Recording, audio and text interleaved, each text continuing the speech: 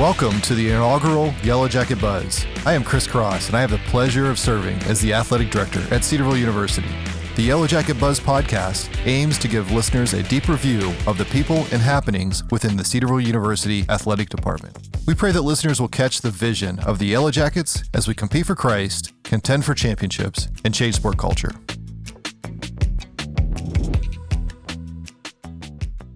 Today we're here with Mark Womack, Sports Information Director for CU Athletics. Mark has been the Sports Information Director at Cedarville since 1983. He coordinates all information and statistics generated by the 16 Yellow Jacket varsity teams. He's also the play-by-play voice for Cedarville men's basketball. A 1983 graduate of Cedarville College, Mark was a 4-year member of the Yellow Jacket basketball and golf teams, and he was inducted into the Cedarville University Athletic Hall of Fame in January 2001. He received the Distinguished Service Award from the school's Alumni Association in 1993, and he was selected the 2004-2005 Cedarville University Staff Member of the Year. So Mark, if you do the math, that's a 40-year career at Cedarville University. That's just unheard of today. So speak to staying with one organization for that long. Yeah, all I can do is praise the Lord. You know, when I started in the fall of '83, which was shortly after I graduated, I don't think anybody intends on staying at one place for over 40 years, but Cedarville is a unique place, which I know we're going to be talking about. So I was an athlete here, played basketball and golf, and just wanted to keep being a part of the university as the first full-time sports information director. I was 23 years old when I started, and a lot of things have changed since then, with the exception of the mission of the athletic department, and that has been exciting to be a part of and to continue to be a part of to this day. Yeah, and we'll talk more about Mark's story and his incredible career and the things that he's done here and the things that he can look back and remember. But before we get too deep into your thoughts, Mark, let's do a quick update on some of our fall teams as they're currently competing. You know, we've got the men's cross-country team who won the All-Ohio Challenge that was hosted right here on our campus. You know, it's a strong group of returners like Raymond Fulumley, Isaiah Kelly, and Evan Leist. You know, they've been nationally ranked this year. Yeah. You know, you got to watch them up close at that All-Ohio Challenge. Any thoughts on the men's team? Yeah, you know, cross-country, those that follow Yellow Jacket sports closely, has always been one of our top teams. I mean, how many schools have their own cross-country course on campus? But yeah, Coach Orchard, Paul Orchard, longtime coach here, he's expecting big things, and they're off to a good start. Yeah, we're excited about that. I'm excited about a number of our fall teams, and we could really have a strong fall, both at the conference level and nationally, and so it's going to be fun to keep our eyes on. You know, our women's cross-country, no slouch either. No. You know, they also won the All-Ohio Challenge. Hannah Rem won the race overall, and another strong run to the national race, which they competed in last year. Currently nationally ranked as well. You know, we're looking for a strong season from them as well. Finished 7th in the country last year. Coach Bolender, he lost a number of good runners from that team who graduated, but still they have a high standard. Again, off to a great start. Looking forward to see how the Lady Jackets can do. You know, another women's program that's extremely strong is our women's soccer team, nationally ranked again, had a strong season last year, extremely competitive program in our region and nationally. And they continue to dominate in the name of Christ, as Dr. White likes to say in chapel frequently. But what's more impressive is there was a video taken from out in St. Louis when we went out there and competed against Maryville. With a parent who was on the local TV news station and talked about our post-game prayer and our interactions with our opponents after the game. I'm sure you saw that video. I did, and our women lost that game.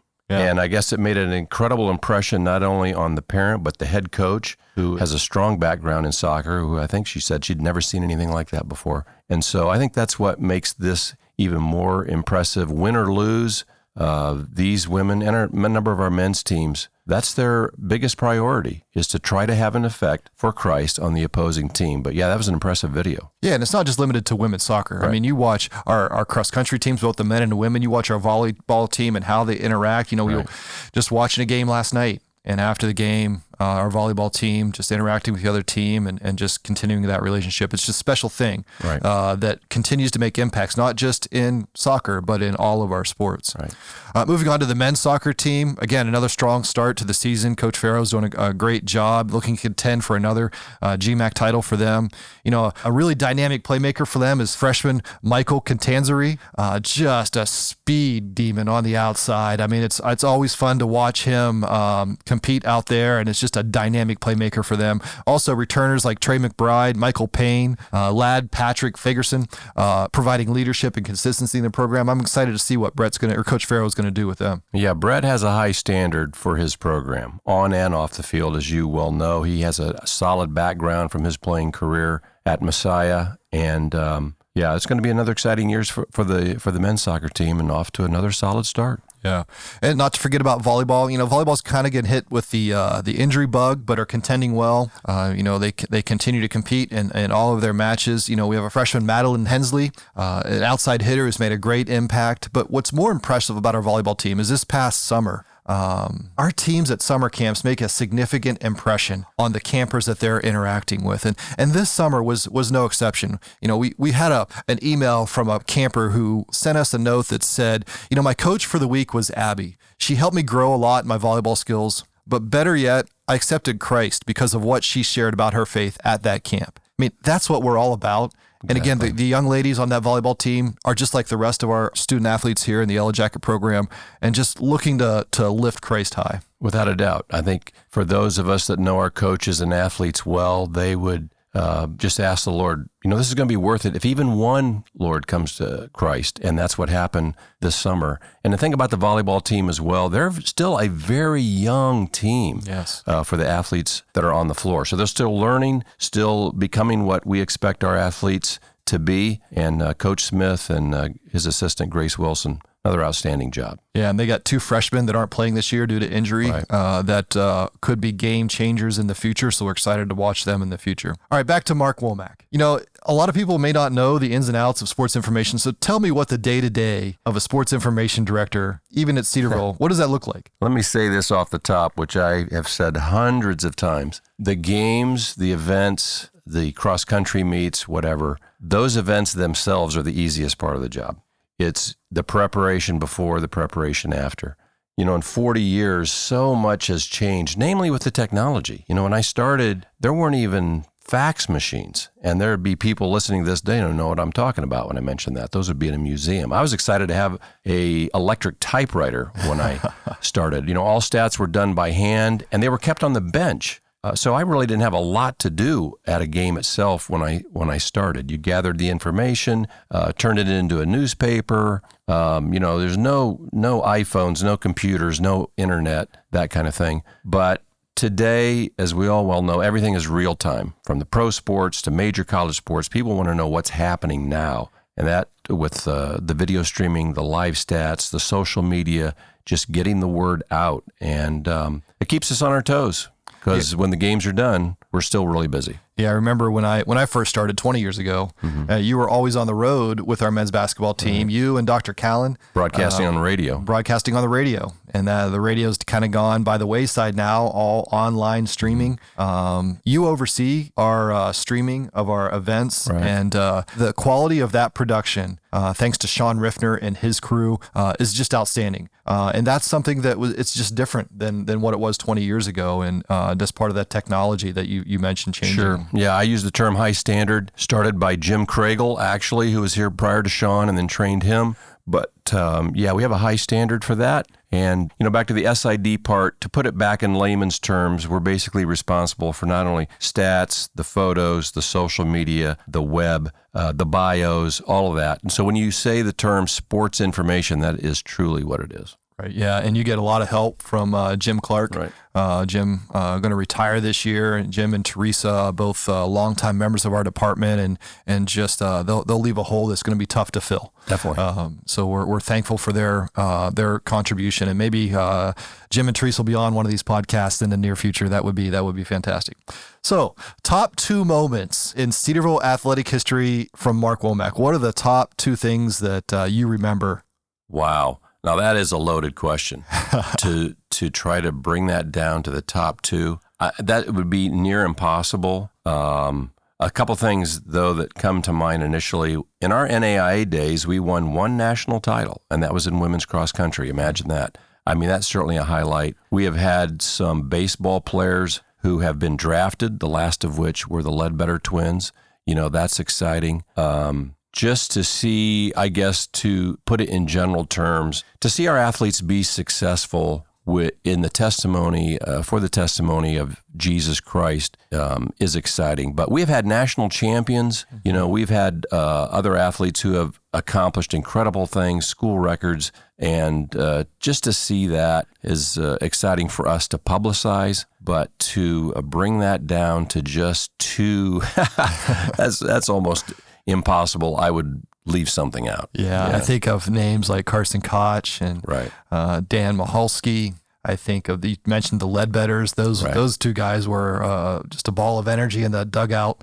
For those that don't know Carson, 4-time NCAA national champion in the 800, twice indoors, twice outdoors. Daniel Michalski, who's still competing in the steeplechase, was the national champion. We had national champions during our NAIA days on the track. Yeah, that's exciting stuff. Yeah, Coach Elvin King, big part of that NAIA national championship in women's cross country. I got a chance to catch up with Dan Michalski and Abby, his wife, a former volleyball player for us, just a couple weeks ago, doing well. We're running for the Air Force now, which is an exciting thing for him and a good opportunity in Colorado now. So, Mark, as you've seen student athletes over your 40-year career, what makes the Cedarville student athlete different? Well, they know the Lord to begin with, and that's, secular universities are a number of Christian athletes that are out there. But I think I mentioned at the top, the one thing about Cedarville athletics that has not changed is the mission. So I came as a freshman in 1978 to play for Coach Don Callan, and my golf coach was Alan Monroe. And I learned quickly, even though I grew up in a Christian home, I went to a public high school in Indiana, Cherubusco, Indiana, throughout my hometown there. But, when I got here as a freshman athlete, I learned quickly that this was a different place. The highest priority was not only concern for teammates, but for the other teams. Now you mentioned a lot of our teams circle up with the other team and pray after the games. That had a different look when I played. In basketball, we had a post-game meal with the other team, believe it or not. And that's how we interacted with the opponents. And so that mission has not changed. But the athletes, they catch the vision here at Cedarville. And if that's not going to be a high priority for them here individually, they're not going to be a happy athlete being at Cedarville. Yeah, definitely. Our student athletes make a difference, and they're just fun to watch compete, and fun to see the interactions they have with other teams. And that I don't think there's a better environment when we get our Callan Gymnasium packed out for a volleyball game or a basketball game, and we see our baseball team over there, cheering on, and we got the cheer squad, leading things, and that place gets loud, and it's a lot of fun, a lot of good memories there, and it's just fun to see our student athletes compete.